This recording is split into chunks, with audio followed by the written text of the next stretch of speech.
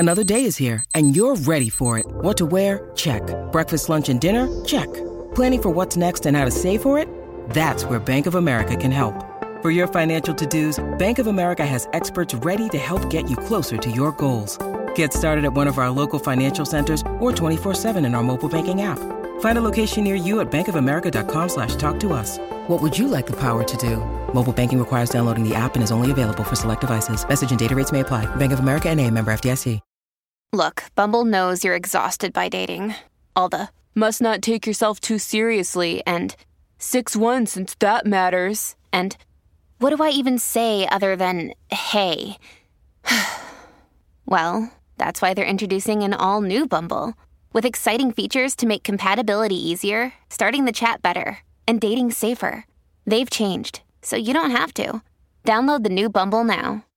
Hello, everybody. This is Marshall Poe. I'm the editor of the New Books Network. NBN listeners like to read books and buy them. So we thought we'd tell you that right now, our friends at Princeton University Press are having a remarkable site-wide sale. You can get 50% off books, including ebooks and audiobooks, with the code 50, F-I-F-T-Y, at checkout until May 31. You can save some real money on Princeton University Press books. I encourage you to go there and check it out.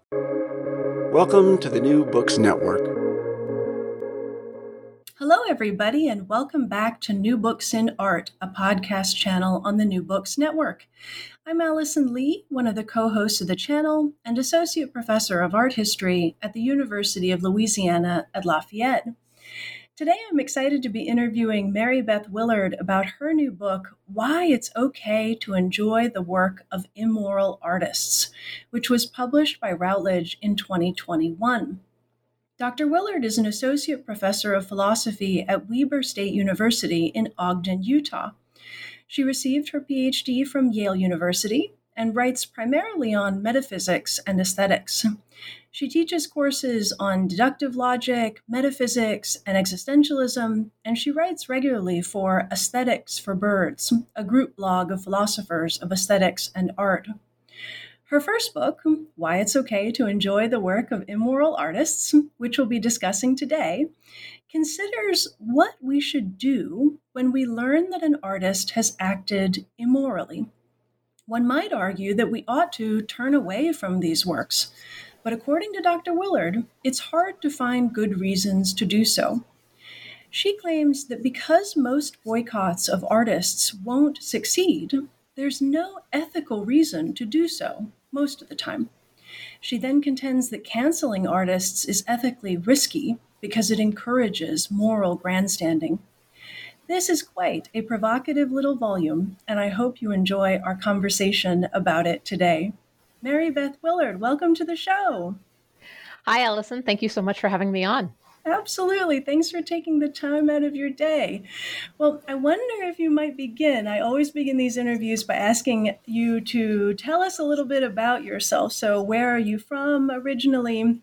Maybe how did you become interested in philosophy, which we could probably have an entire hour-long conversation about. Tell us about any mentors you had in graduate school or along the way. Just kind of give us some of your background, if you would. Oh, goodness, where to start? Okay, so I feel like when you ask academics this, they always tend to give a list of like where they've been at academic institutions, right? That's true. But I grew up outside of Pittsburgh, in a suburb south of the city. And when I went to college, I was a very enterprising, prospective chemistry major, actually. And the university I went to, Notre Dame, had a philosophy requirement and a freshman seminar requirement. And I thought, two birds with one stone, I'll get this humanities nonsense, out. And I took a class with Mark Jordan. It was on ancient philosophy, which I'd never studied before. And it was on the pre-Socratics of all things. So here I am, 18, reading Heraclitus and trying to figure out what the heck is going on with all of this. And I was totally hooked. And I feel like the next part of the story should be, and I changed my major to philosophy right away. And I knew what I wanted to do, but that's not actually true. I stayed as like a biochem major for another 3 semesters and then realized I hated lab. And at that point, I'm like, well, I'd taken another philosophy class and I'd done pretty well in that because there was a 2 philosophy requirement. And then I changed my major and I ended up with a double major in philosophy and what they called computer applications, which I think was an attempt to make sure liberal arts people could get hired. Today, we'd probably call it data science. And I had no plans for grad school. I was going to go and get a job. And then about a year into actually having a job, I'm kind of like, I miss this philosophy stuff. So I took the GRE and then applied to grad school. So it was kind of like I stumbled forward into ending up as a philosopher. I feel like a lot of people, like they knew they wanted to do this. And I'm sort of like, we'll see if it works out. And it kind of did. So I did my PhD at Yale, as you told everybody already. And there I worked mostly with Michael Della Rocca, which might sound a little strange because he obviously focuses on Spinoza and early modern philosophers, which means I know way too much about the early moderns for anybody who actually does like contemporary aesthetics, but it's okay. But he was a very good mentor in terms of like just encouraging ideas and being a really good person to work with. And my dissertation involved a little bit of philosophy of language and a little bit of metaphysics because I was interested in the metaphysics of how we think about fictional characters. Like, what does it mean to have sentences about Sherlock Holmes be true, even though he doesn't exist? How do you think of a character as a work in progress? And I've always had one foot in metaphysics and one foot in aesthetics. But the story of this book starts quite a bit later because I wasn't thinking about ethics or immoral art really until 2017. And we can talk about that if you want. Beyond that, I graduated during the great financial crisis and this little university that I'd never heard of in Utah. I didn't even know that like there was a mountain on the campus, and there is. I'm told that when I was here on my flyout, like the look on my face was pretty funny because I flew in at night. My flight was really delayed and it was super cloudy. And I got up in the morning and it was still cloudy. And I went to campus, did my teaching demo, met with the dean, walked outside at lunch and went, there's a mountain on this campus. Because it was the first time I'd realized anywhere about like where I was. It was just all airports and campuses. But I've been here 11 years now and started skiing. So I think I'm stuck because I don't think my kids will move anywhere that there isn't a ski resort within 25 minutes of the house. So I feel pretty lucky overall.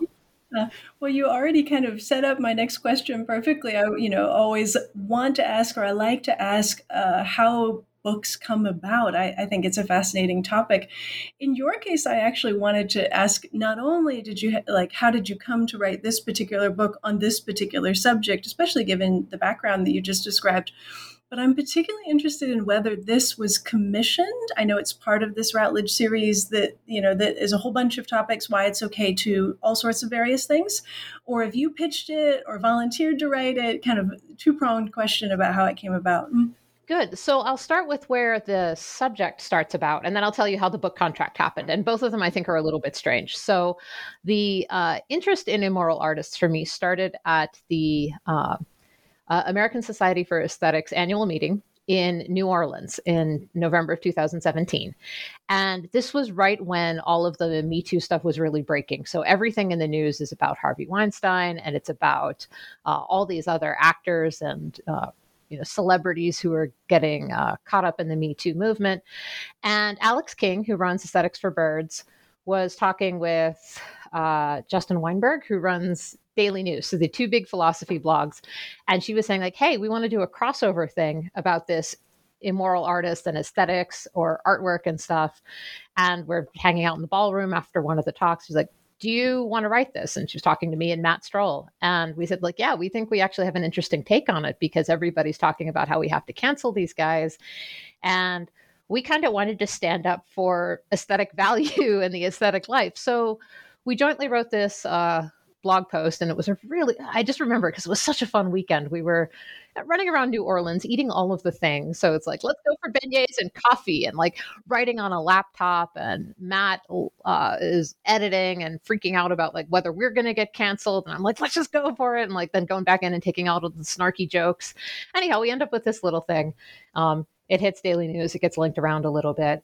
And then a couple years later, we're asked to write a follow-up on it, and we do that.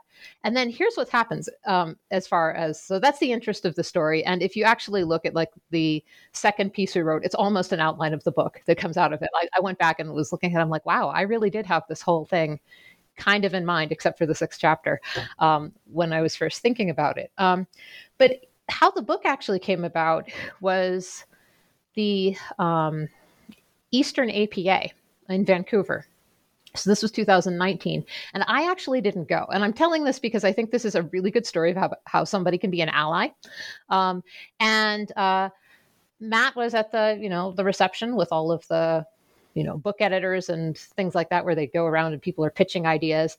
And he said, hey, I have the text message from him. It says it just says, yo, I met with the Routledge editor running their series, Why It's Okay To. Short books meant for a crossover audience. He was trying to agree to write a different book. And he said, I suggested for you Why It's Okay to Listen to Michael Jackson. And so the editor got in touch with me a couple days later and said, do you want to submit a pitch? So the first version of the book is actually just very, very narrowly focused on Michael Jackson, because the Leaving Neverland documentary had just come out. And the idea of and there's so many think pieces and journalistic hot takes about, can we listen to Michael Jackson? Or I think my favorite thing is can we listen to Michael Jackson, but only to his early career before he started abusing people? Is that the way that we can draw the line? And I think there's a really interesting question here. So yeah, I kind of had a project tossed in my direction a little bit, and I was interested in it. The first pitch and the first draft of the book was a lot more focused on Michael Jackson. After I wrote the first draft, I emailed Andrew and I said, I need to expand this. I can't have it just be about Michael Jackson, because he's a really easy case. He's crazily rich. He's also dead. And that takes away a lot of the interesting ethical questions about what we can do to change things as consumers or how we can respond. So the book expanded a little bit and focused on different artists, different questions. It completely got rewritten. The 6th chapter was originally a very punchy, teaching-oriented summary of the entire book. It was the kind of thing, it was how to assign this to a class in 8,000 words. And I cut the chapter because after I changed the focus, it seemed a little repetitive. And so then the last chapter ended up being about aesthetic value and projects, and how having an aesthetic project can make us think about new avenues of responding to somebody ethically, right? By using our artwork to criticize somebody, for example, or talking in communities of people about what do you do about Woody Allen and that kind of thing. So yeah, that's kind of how the book happened. So it is part of the series, and the series pitch, I think, for Andrew was a little bit more, the original pitch was something like, everyday people's views are finally defended by philosophers, right? So interesting questions in ethics and aesthetics that you don't expect to get taken up by mainstream philosophy. But there wasn't really a whole lot of editorial oversight in terms of what we actually wrote. So my book is Why It's Okay to Enjoy the Work of Immoral Artists, but it's kind of a take where I'm most of the time it's okay, but don't be a jerk. And really what I want to do is encourage some reflection.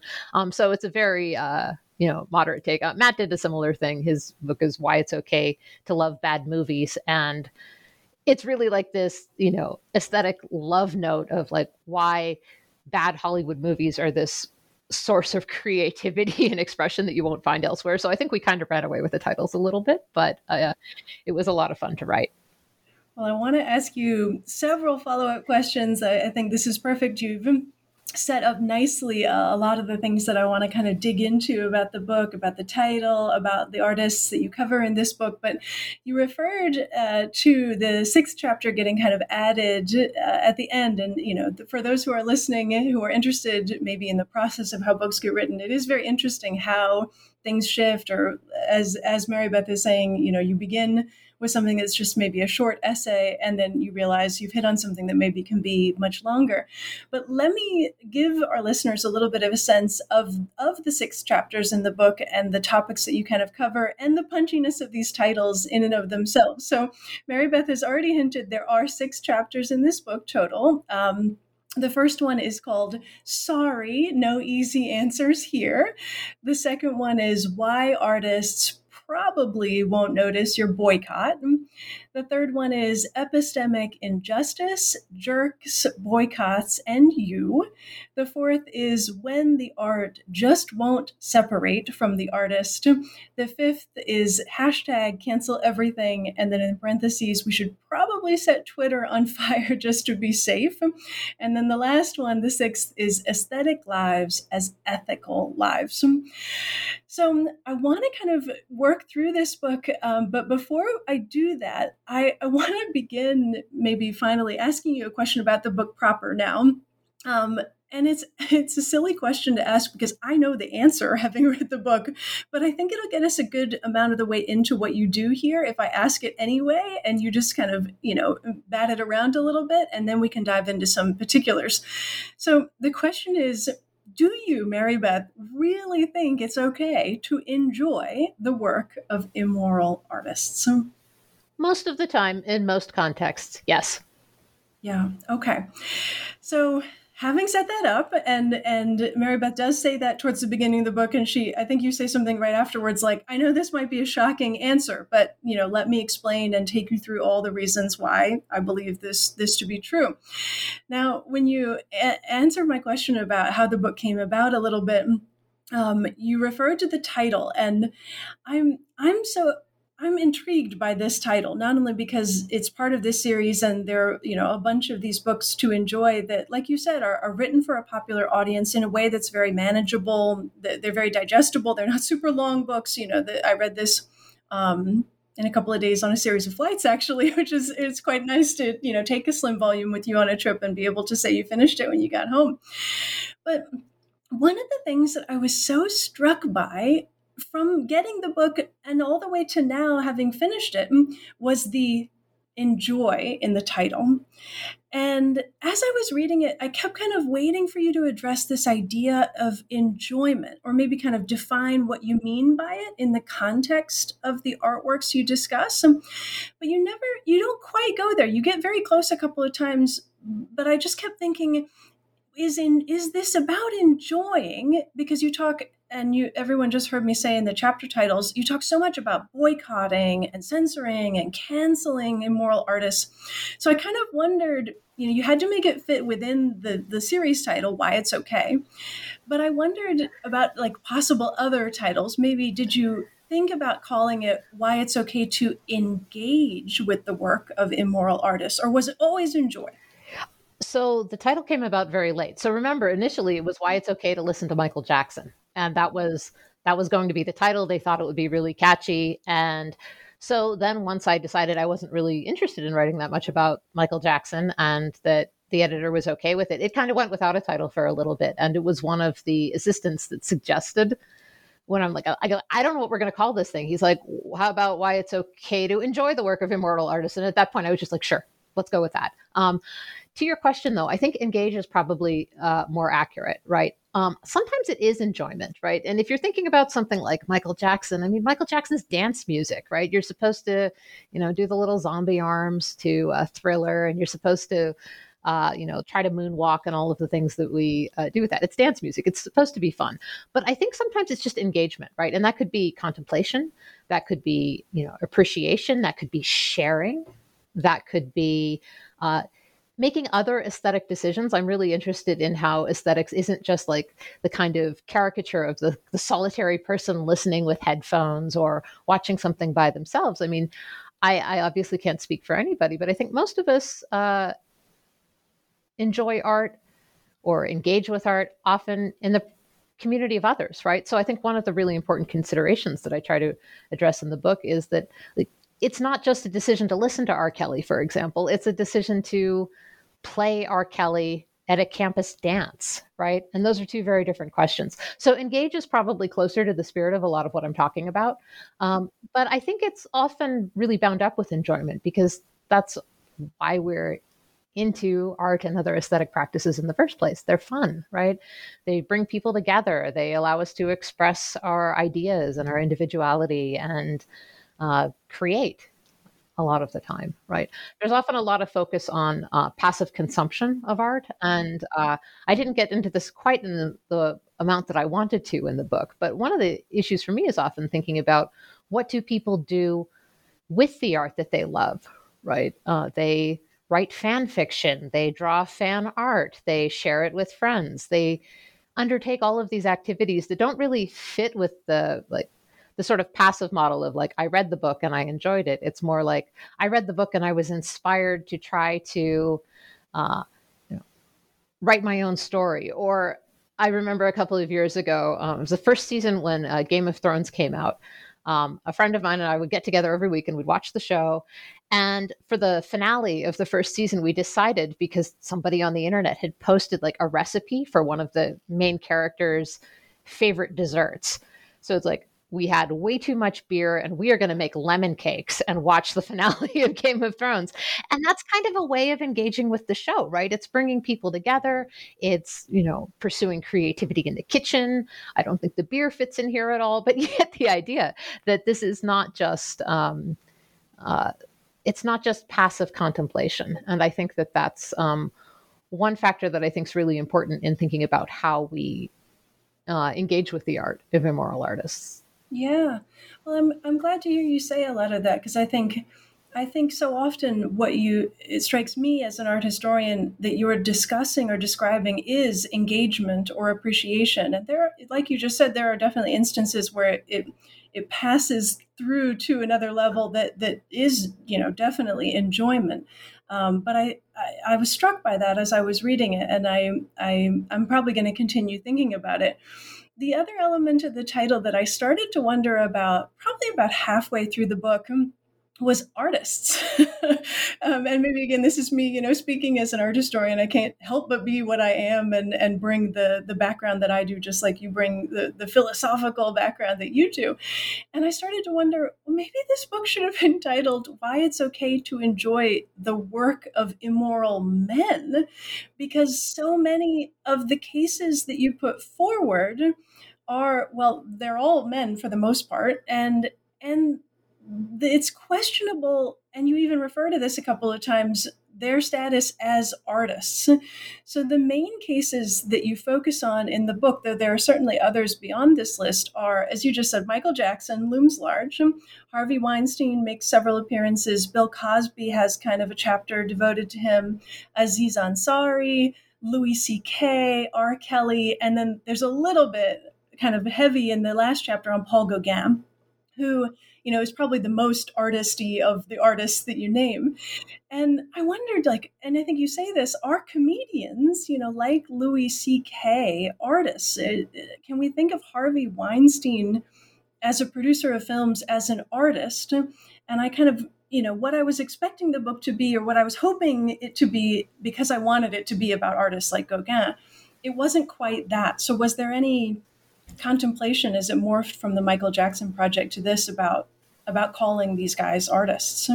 So I wanted to be as inclusive as possible with the word art. And part of that is, because the questions that people have been interested in since 2017 and the specific focus on the Me Too movement are cases where the artists in question are entertainers, right? Weinstein's an interesting case because, and I don't remember if this story made it into the book or not, but one of the questions was, how do you feel about movies that he produced? And for me, I'm like, I don't care that he produced them. Like, the producer credit is not something that really influences my interpretation of the artwork. And so one of the stories, and I honestly don't remember whether this made it into the book, was that I was talking with the editor about all the cases I'm using. And I mentioned Good Will Hunting, which was produced by Weinstein. And his first response was, what did Matt Damon do? And I'm like, Matt Damon didn't do anything, but that's really interesting because your question was, or the issue is the producer, right? And like he gets a lot of money from this, but the artist is Damon, right? The face of the production is the actor. And so like writers, producers, I don't know, cameramen, grips, I don't know what goes into movies, but those guys are part of making art, but they're kind of not the face of the problem, right? Okay. Back to where I was going with this is that I was thinking that when we're talking about the Me Too movement, we are talking pretty broadly about Hollywood. We're talking about celebrity culture, and that's mixed in with this. The other reason that I didn't focus on the classic fine arts is that I think a lot of the questions, Gauguin aside, because there's been a lot of discussion in museum and curation and artistic circles about what to do with his legacy. A lot of times it's almost more like interesting trivia, right? Like Caravaggio is a bad guy, right? Like he probably murdered a pimp and then, had to flee to another city. And, murder's pretty bad, but nobody cares about that at all, right? It's like almost an interesting historical thing, like what these crazy Renaissance guys got up to rather than a call for action. So I think the focus in a lot of art being or rather the Me Too movement being on present day entertainers, where we feel like we have a connection to them, where we feel like there's something we could possibly do. And I was really interested in the idea that we tend to think of this in the language of like being an ethical consumer, right? The nearest analogy is that. The other reason I didn't want to, I focused on the more pop culture stuff is that I didn't want to be a gatekeeper with respect to what counts as art. Because at least in philosophy, there's a lot of ink spilled over whether something's art, what makes something art. Is there's an institutional theory of art or a cluster theory of art. And I just wanted to say, like, sometimes I think it's just, you're basically saying this is worth preserving or worth attending to aesthetically. And I'm not comfortable saying, well, okay, comedians aren't really artists. I'm like, well, we still have the question about what to do about all of Bill Cosby's back catalog. I think you could make a case, though, that jokes can count as like miniature little art forms, right? There's a regularity to them, a pattern. There's a rule of three. You can make sense of it that way. But I think, the decision for the book was also to keep it very accessible. And when I talked to people about, like, I'm writing a book about immoral artists, people asked me about Michael Jackson. They asked me about Cosby. They asked me about headlines. They asked me about like whether we should cancel people and not so much about Gauguin. Although I think Gauguin himself is also really interesting for a variety of reasons. Yeah, definitely. And I guess this goes to, who you're talking to and who you ask. If you'd said you were working on this book in my circle, Caravaggio, as you just named, and Gauguin, a couple of others would have loomed large. I want to ask you about something that I was struck by right away in the very first chapter. Sorry, no easy answers here. These great sort of punchy chapter titles that get a good amount into what you do in each one. But I was struck right away here by what I perceive to be certain kind of assumptions that you make that then end up perpetuating over the course of the book. So in this first chapter, you claim that in the cases at the center of the Me Too movement, the content of the art is set to one side, and that the ethical problem with the artworks that you discuss really isn't driven by what they're portraying or what they endorse, but arises, as you say, from the fact that an immoral person made the art. And I immediately went, Is that true? And I guess what I want to ask is, why were you so committed to kind of sidestepping the fact that there are a lot of cases where the immoral artist's outlook and their behavior is fundamentally embedded in the work itself, the work that, as the title of the book says, we are enjoying and that you're arguing we should be fine with enjoying? Oh, good. So there's a couple of questions, one sort of strategic and one sort of content-wise. So within philosophy, there's been a decent amount of work done on the problem of immoral content in work, right? James Herold has a book called Dangerous Art. It came out in 2020 about, and that book is a very broad overview of like lots of ways that art can be immoral, right? So it could be immoral in terms of its production. It could be immoral in terms of what it's expressing, or in terms of like what it does to people, or any number of reasons. And so one thing I wanted to do the reason I framed it this way is that I think in a lot of cases, and specifically at the cases that the Me Too movement are about, not too many people were thinking that there was a problem with, say, Michael Jackson's songs or his lyrics, right? Like none of those seem to be about the sexual assault of children, right? Most of the jokes for Cosby, for example, very family friendly, very wholesome, very working in a tradition of like American fatherhood and all sorts of, presumably wholesome things like that.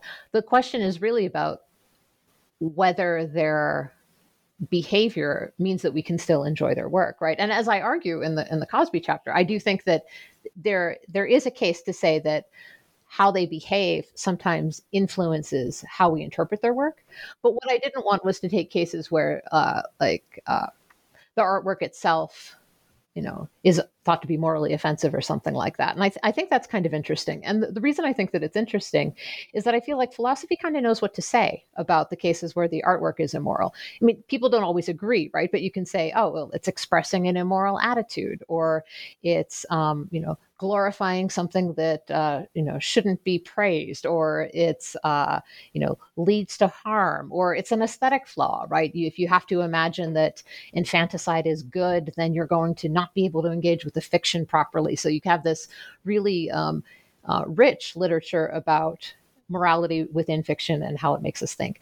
But the artist, like classically, you just say, oh, well, that's the artist's personal life, right? That has nothing to do with how we think about their artwork, right? That's, separate the art from the artist is the first slogan that you kind of have to go up against. And thinking about it when I was writing the book, I'm like, well, these are cases where like sometimes we reevaluate the work, right? Claire Daterer has this wonderful aside in her piece on Woody Allen, for example, where he says, this man is known, I'm paraphrasing here, for his, sensitivity to moral ambiguity in everything except for basically whether it's okay for him to date teenagers, right? And once you realize that, like for me, then I'm like, yeah, I'm done. Like I can't handle it anymore, right? So I don't want to preclude the possibility of looking at their life and then using it to reevaluate their work. What I want to say, though, is that most of the time people, when they watched, Woody Allen films, weren't really struck by that, right? Lots of people really love Woody Allen, and they don't think like, man, it's really creepy that he's, always with a much beautiful younger woman. You take that as just kind of part of how you make movies in the 70s and 80s.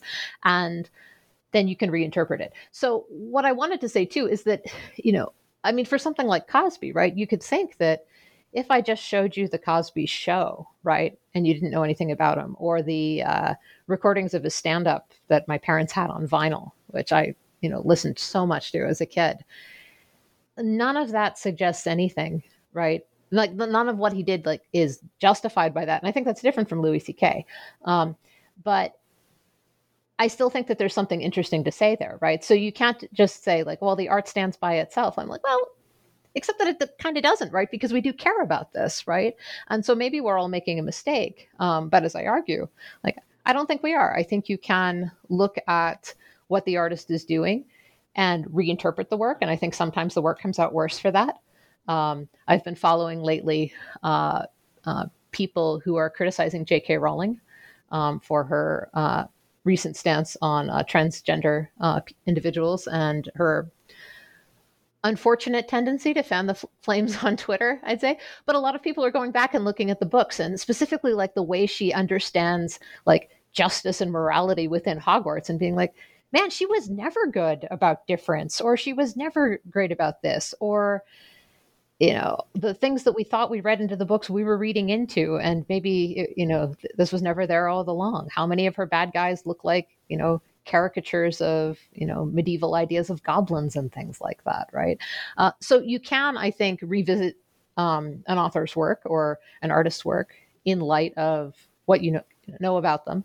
But I also think that they are distinct questions. And I think that, I mean, it would be really easy if we could say, look, this person made immoral art anyway. I already had reason to reject it. But I think the hard cases and the ones that are really philosophically interesting are the ones where the art seems like it's still okay, right? But we know that the person who made it was bad in a significantly moral sense. In that sense, it seemed like the last chapter where you do talk about Paul Gauguin, who I think is a great example of an artist where his behavior in terms of, as you talk about, leaving his wife behind in Europe, his 5 children, in order to marry 13 and 14-year-old girls in Tahiti and paint them nude.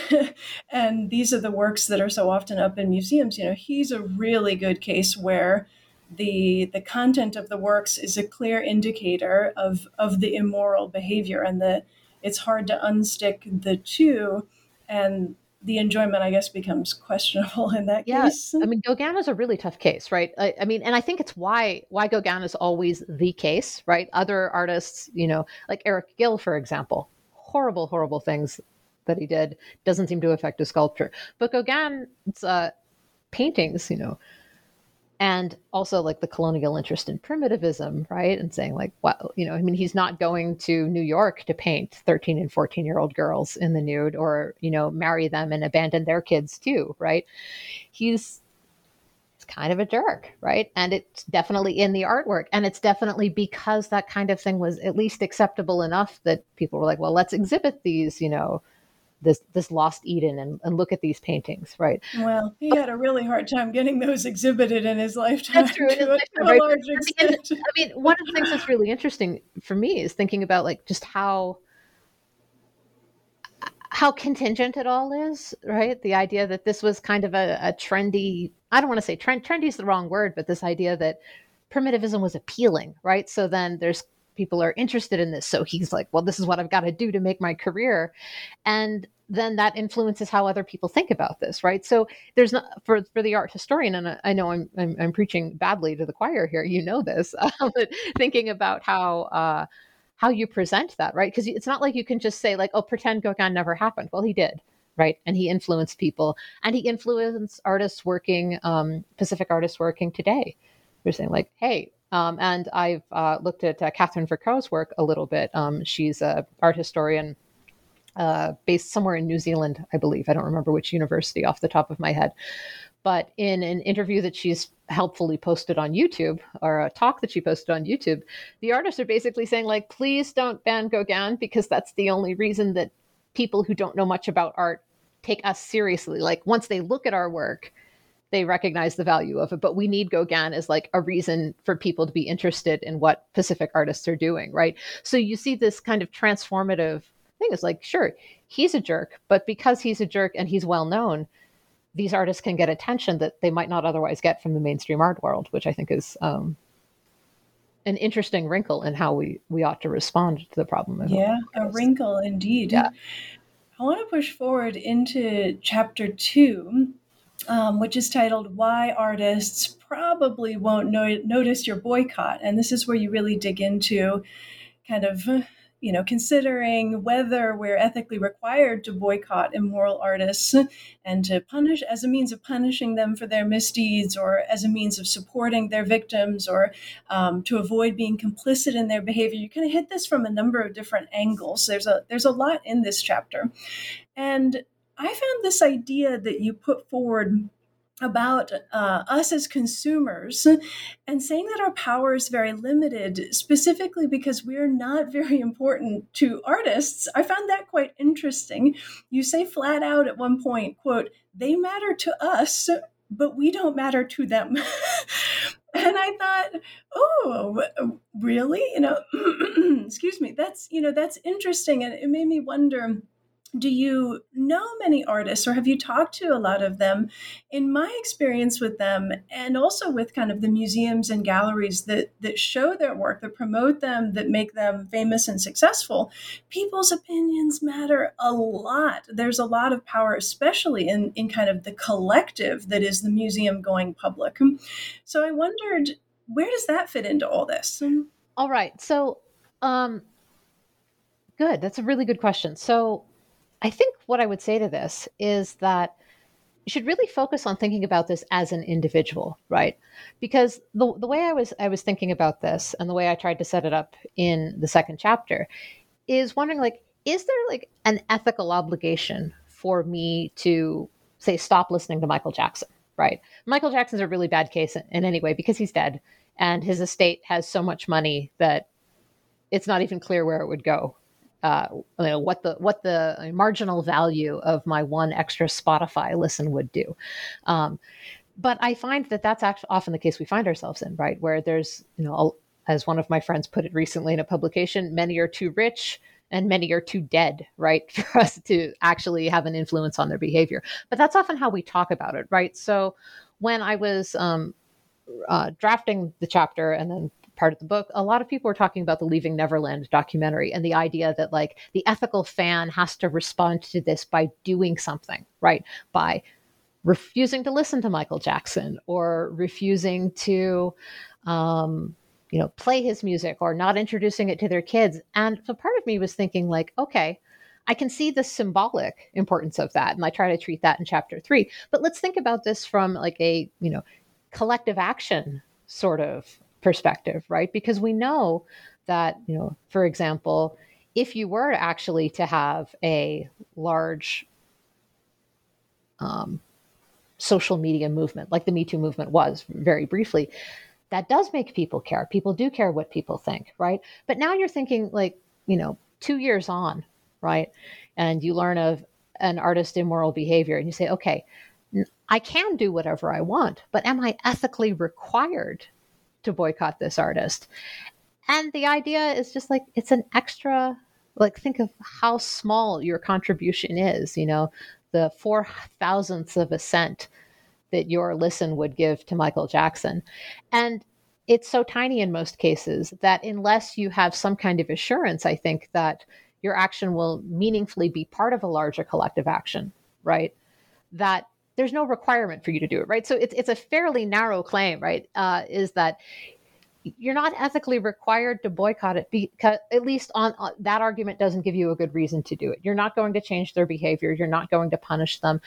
And part of the reason I dedicated so much time to this was the numerous media articles and hot takes and news reports that made it feel kind of like this is sort of being like an ethical consumer, it's like eating fair trade chocolate, right? Or buying free range eggs. The idea that there's a good you could be doing, and to think about it, right? Like if I could stop an artist from harming somebody, or serve out punishment that the justice system didn't give by not listening to music. I mean, that would be an incredible power. But I think just as an individual consumer, it is kind of outsized, right? And as you quoted from the book, where I said, like, they matter a lot to us. We don't matter much to them. Yeah, I think I'll stand by that. I mean, it's often disproportionately the case, right? I mean, if you listen to a lot of music, right, you probably have, it's been the soundtrack to your life, right? You have certain memories associated with it. The artist got you through real hard times, or, you listened to something on repeat while you were finishing your dissertation, or whatever the story is for you and that artist. But like, that's a lot more time that you've invested that they haven't, right? So I think, this is like putting on my very bad amateur psychology hat, but I think a lot of what drives it is it's kind of like, I cared about this. I loved what you did. And then you turned out to be a jerk. I feel like I've wasted my time, right? The artist does not have that kind of emotional engagement with their fans. Like maybe as a collective, they would rather be loved than hated. They don't want, their museum show to be canceled or something. They care about what people think. But at the level of one individual moving them to be a better person, which is often how this comes about. And especially in the context of social media, right? Like I don't want to be, how should I put it? too pessimistic about the promise of collective action, right? But if you look at the successful ones in history, they required a lot more organization than a hashtag. And that's often from the perspective of the end consumer, all you're seeing. So Yeah. I felt like what was interesting about this too, this argument within this chapter is kind of where it led you. And you end up going some really interesting places in this chapter. You end up sort of arguing that giving up meat is essentially not worth it because, again, it's such a small individual contribution that it ends up not mattering much on its own. And you say that it makes sense to contribute to a collective goal only if we can be assured others will join us. And I think I wrote in the margin, danger. No, like, I'm worried about this, right? Because, like, I mean, I just thought that could go that's such a dangerous argument to make because it strikes me that you could use that as a reasoning for saying it's okay to be so many bad things, including, racist, and you could use that as a justification for why you should be able to keep your guns, even though there are people shooting, children in schools. I mean, like, how can you go there, I guess, in this context without realizing or avoiding it being extrapolated out to these cases and co-opted in that horrible way. Good. So I will point out that I think my argument goes the other way because there are people making these arguments that, maybe we don't have an obligation to, say, for example, stop eating meat. And the argument is very similar, not surprising because I read it when I was writing the book, that if you think about like the supply chain that it takes to get a hamburger, right? And the small amount of the very limited power that the individual consumer has, right? And you say, okay, so we agree that factory farming is bad, but one of the downsides of having such a complicated industrial farming system is that it's not really sensitive to the actions of what individuals are doing, right? So it's not like I can go up to the farmer and say, I would buy your chickens if you treated them better, right? They arrive at the store in a plastic package, and if I buy chicken, then I'm giving them money. If I don't buy chicken and I buy something else, that like it's a really bad let's say signal to noise ratio, right? Like the idea that I'm effectively communicating that I'm concerned about animal welfare, I think is very small.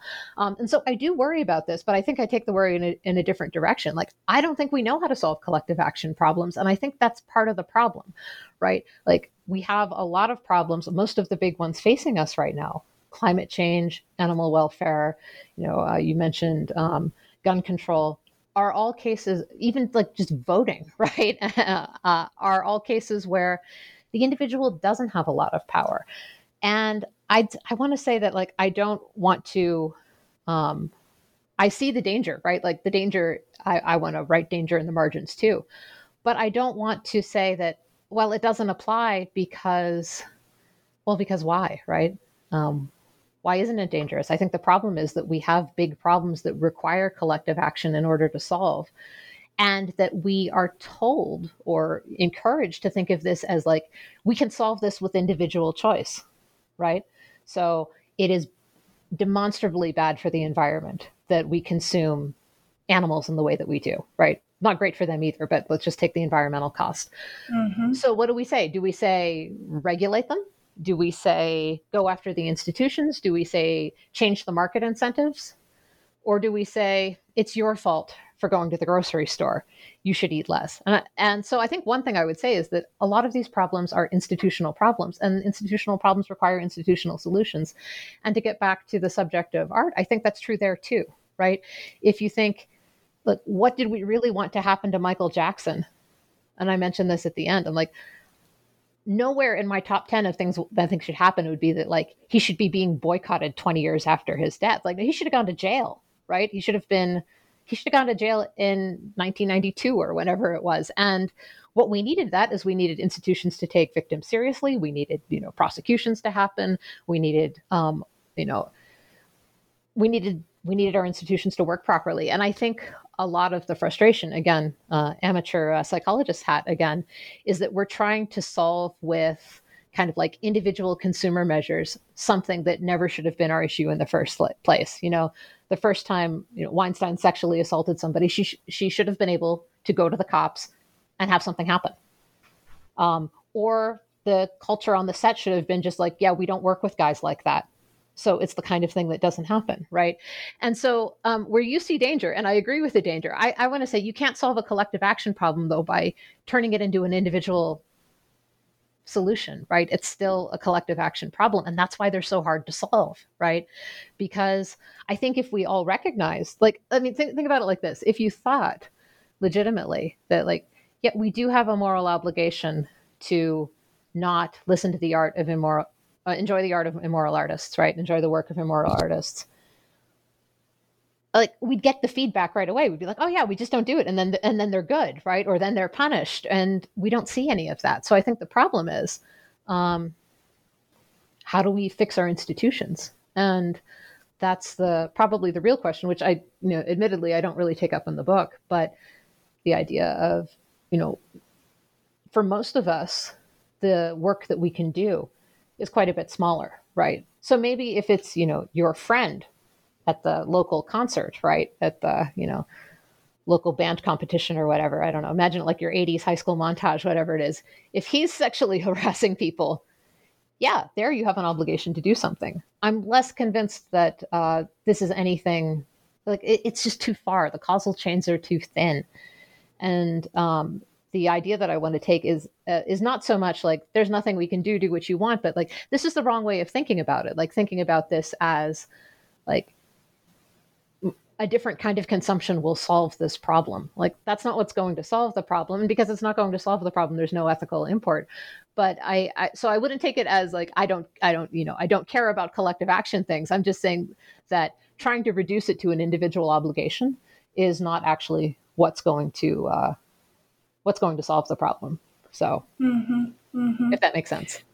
Yeah. And I thought it was interesting because at the end of this chapter, or I guess it's later in the chapter, I don't know if it's at the very end, but you do end up saying, and I found this very poignant, we need to change not the culture at large, but ourselves. And I thought, that's so interesting and goes a little bit against what you were saying in terms of, that giving up the artworks of immoral artists is ethically pointless from the perspective of punishing them, at least because we're so powerless on an individual level. But I thought, yeah, aren't there really positive effects to giving up these artworks that might be had for each of us ourselves? It isn't just about punishing people always, but about, living a moral life, trying to do good in the world. And doesn't positive change have to start with yourself on some level? And kind of, as you say in this book, questioning, what is it that I'm enjoying or continuing to enjoy about these works now that I know what I know about them? Can I, am I going to still dance and jam to Michael Jackson? Or you come out and say that you just can't listen to those Cosby records anymore. You admit that there's a line maybe for each of us, and that line is different. But I'm very interested in this idea of, okay, collective action is a problem, and you're right, enough people have to do it for it to have an effect. But don't we all have a responsibility, for each of us ourselves, for it to begin there? So I think we do, right? And I think we do have an obligation to try to be, this is a very hand-wavy obligation, right? But to think of a way to be better people, right? This is like the good place. They're just going to try to improve as a person. And I've considered that kind of response to the problem of immoral artists in chapter 3, right? And that's the one that it's a little more technical, and it's a little bit about thinking of developing virtues, specifically the virtue of being the kind of person who would understand where a victim is coming from, right?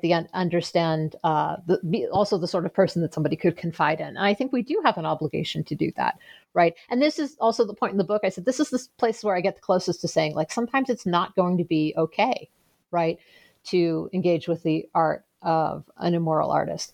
Here, though, and this is a really philosopher's kind of distinction, right? Like, because we like to like draw the lines as finely as possible. I think we can distinguish between engaging with their artwork and what engaging with their artwork expresses, right? And I think most of the ethical issue is about what it expresses, right?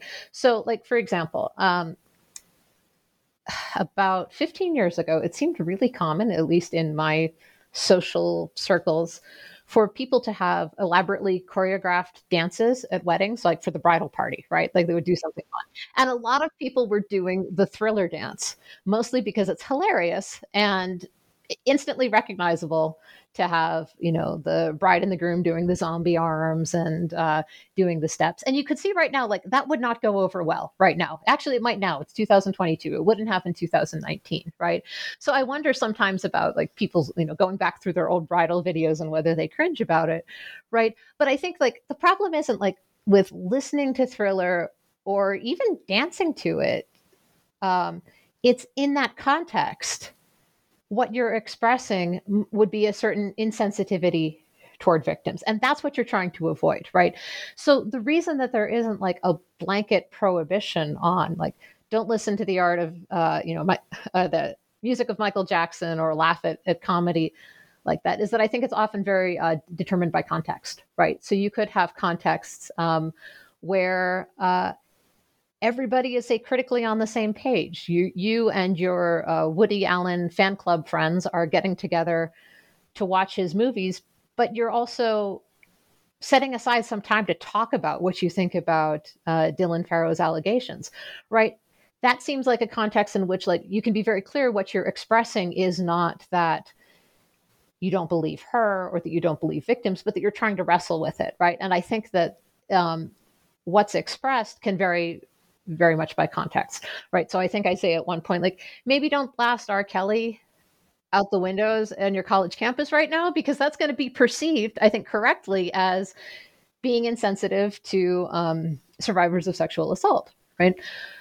On the other hand, I think I mentioned this too, about a year later, I'm driving around in my car and I'm sure this is true everywhere, but Utah in particular really loves Halloween and haunted houses. And it's like a thing here. So the radio, right? The ordinary radio station is like full of advertisements for haunted houses. And half of them start with the opening chords and then the bass line of Thriller, right? And so this is like October of 2020. We're in the middle of a global pandemic. And of course, I'm like finishing up the draft of the book on this and reworking it. So I hear it and I'm like, oh my God, like I can't believe they're still playing it. Nobody else cares, right? Why? Well, the context shifted, right? So it probably would have been inappropriate right as the documentary was coming out to be, I don't know, going around blasting the music. But at Halloween, like there's like 3 Halloween songs and one of them's Monster Mash, right? And they said you've got to play Thriller then. So I think a lot of it's by context, right? So I guess the way to say it is I think there's generally an obligation to try to become a better person, right? To become more virtuous, to develop the virtue of epistemic justice, to try to be to be sensitive, right? But I don't think that means in most cases, or say as a general rule, that means you can't engage with the work of immoral artists, because a lot of that's going to depend on context, right? You're an art historian. You've got to talk about Gauguin. Otherwise, you're kind of not doing your job, right? You could talk about him in different ways, though, right? You could talk about him in ways that, make manifest the colonialist nonsense behind what he decided to paint. You can critique it, right? But those are all forms of engagement, right? And I think that, and there are also contexts where maybe it wouldn't be appropriate. Yeah. I've tried it both ways since you bring it up. I've tried, I think, and have successfully just completely avoided talking about him altogether in courses, where we're going through modern art or going through the survey of the masterpieces of the last 500, 600 years. And I think there are other artists you can put in his place and to talk about post-impressionism. And then some years I've done it, like you said, and assigned articles. And there are some, that really try to draw out the problems, the difficulties, the what do we do's surrounding Gauguin.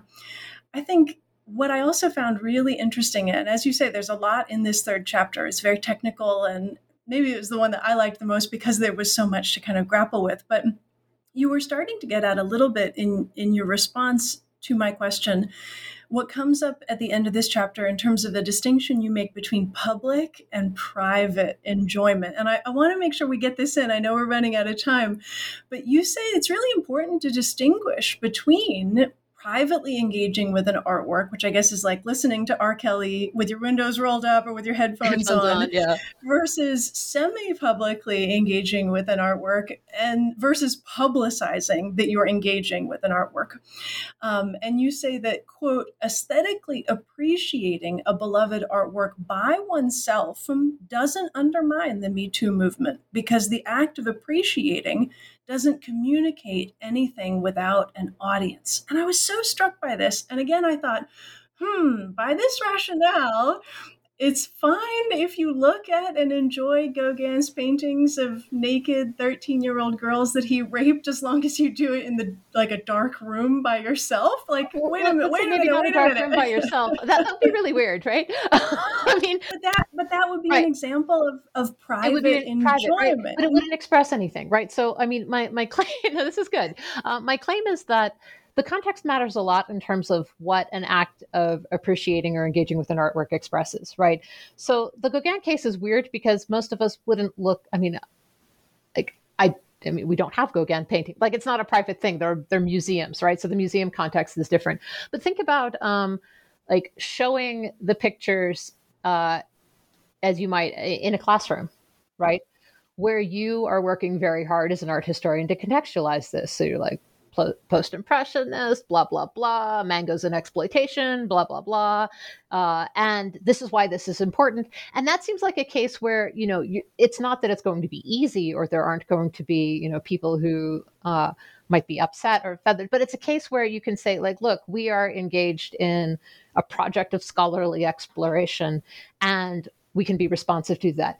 It's very different, I think, than having an art exhibition, like a museum, right? Where it's like, this person is worth looking at. That's a different kind of expressive act. So for me, I think that, the reason I use music here is it's the kind of thing you can put headphones on without it, sounding extremely contrived. I don't think you'd be harming anybody, or necessarily even harming your own soul if you were listening to R. Kelly on your headphones. But I think you'd have a very hard time playing it in a public context while being able to control what you express by it. And so what I wanted to do in this third chapter is be mindful that, like, what you express might not be what you intend, right? Like, you might be intending, like, hey, this is just a great track, but what you express by the action that you undertake isn't entirely up to you, right? It's determined by context, by what other people think, by, how this normally goes in your culture, for example. And I think that being sensitive to that, I think, is where a lot of the real ethical work is done. And what I want to say is that, again, I think that this is a case where, like, the consumer's problem is actually pretty small. It's very circumscribed, right? Like, I'm listening to it, I'm looking at it, I'm enjoying it, I'm reading it. It's more about, like, do I allow my Spotify playlist, back when you could get them on Spotify, to, like, post to my Facebook feed, right? Without any context. Do I, I'm like, do people make mixtapes anymore? But that's like the analogy that comes to mind. Like, would I put it on a mixtape for a friend? Would I recommend it enthusiastically, or would I, caveat it a little bit, right? And I think that, like, that's often where the ethical question is, right? It's about how we create a constructive environment for other people. And again, it's a very philosopher's sort of distinction, right? To say that sometimes, it doesn't matter that much. And in those cases, it's really hard to say that there's an ethical obligation not to. But back to the Gauguin case, aside from it being weird to look at a painting in the dark in a closet, I think one of the hard things about that case is that it does seem like the harm is in the artwork in a way that a lot of the other examples aren't, right? The harm is not just that he painted some, like, if he had painted, I don't know, still lifes, right? He just painted grapes or something. it wouldn't seem, it'd be like, okay, I'll look at the grapes and this guy's a jerk and maybe we can talk about it. But I think that because of, how the exploitation basically ends up on the canvas for him, it makes it very different, and makes it a little harder, I think, intuitively to get your head around, like, well, why would you be doing that by yourself, right? But I think if you think that the ethics attaches mostly to what you're expressing to other people, right, and whether you're and in the third chapter, whether you can like engage with this artist's artwork while trying to be a good person on your own, I think most of the time, private engagement isn't really the issue. It's about, do you put Michael Jackson on the playlist for the end of the year elementary school party? Should the marching band play I Believe I Can Fly as part of their halftime show? Should the museum, show the Traveling Gauguin exposition? Should he be part of the, I don't know, like around here, they're doing like the 3D do yoga and the light projection things are really popular. Should Gauguin get one? I don't think so. I think that would be a really, really weird situation to do yoga, right? But like, that's the question, right? The question is how we react, again, in institutions and in these contexts. So yeah, public-private isn't always necessarily the right way to think of the distinction, although it's convenient shorthand for thinking about like where you have control over the context of expression, right? About what gets expressed by your decision to engage with an artwork. Mm-hmm. Well, I have taken up a lot of your time. I appreciate you grappling with some of these questions that the book left me with, but I want to ask you the traditional quick last question here on New Books Network, which is, what are you working on now? What can we look forward to coming out in the future from you? Well, I've just wrapped up a series of articles. These are more academic in the British Journal of Aesthetics on the problem of ethics and immoral art, which actually takes up some of these questions about expressiveness and publicity and where do we go from here. I'm also right now thinking more about some of the stuff that I introduced in the 6th chapter about what it means to have an aesthetic commitment or a project, and how the art that we choose to love or the practices that we choose to undertake shape our lives, and what it means to have an aesthetic outlook on a life. It's not quite sure what I'm doing with it yet, actually. I'm in the fun, experimental, exploring stages of reading and thinking and writing down ideas and tossing half of them out. But that's where I think I'm going at the moment. Those are fun stages. Well, we will look forward to seeing that work come out. Mary Beth, thank you so much for taking the time to talk to me today. Thank you. I've had a lot of fun. All right, everybody. You have been listening to New Books in Art, a podcast channel on the New Books Network.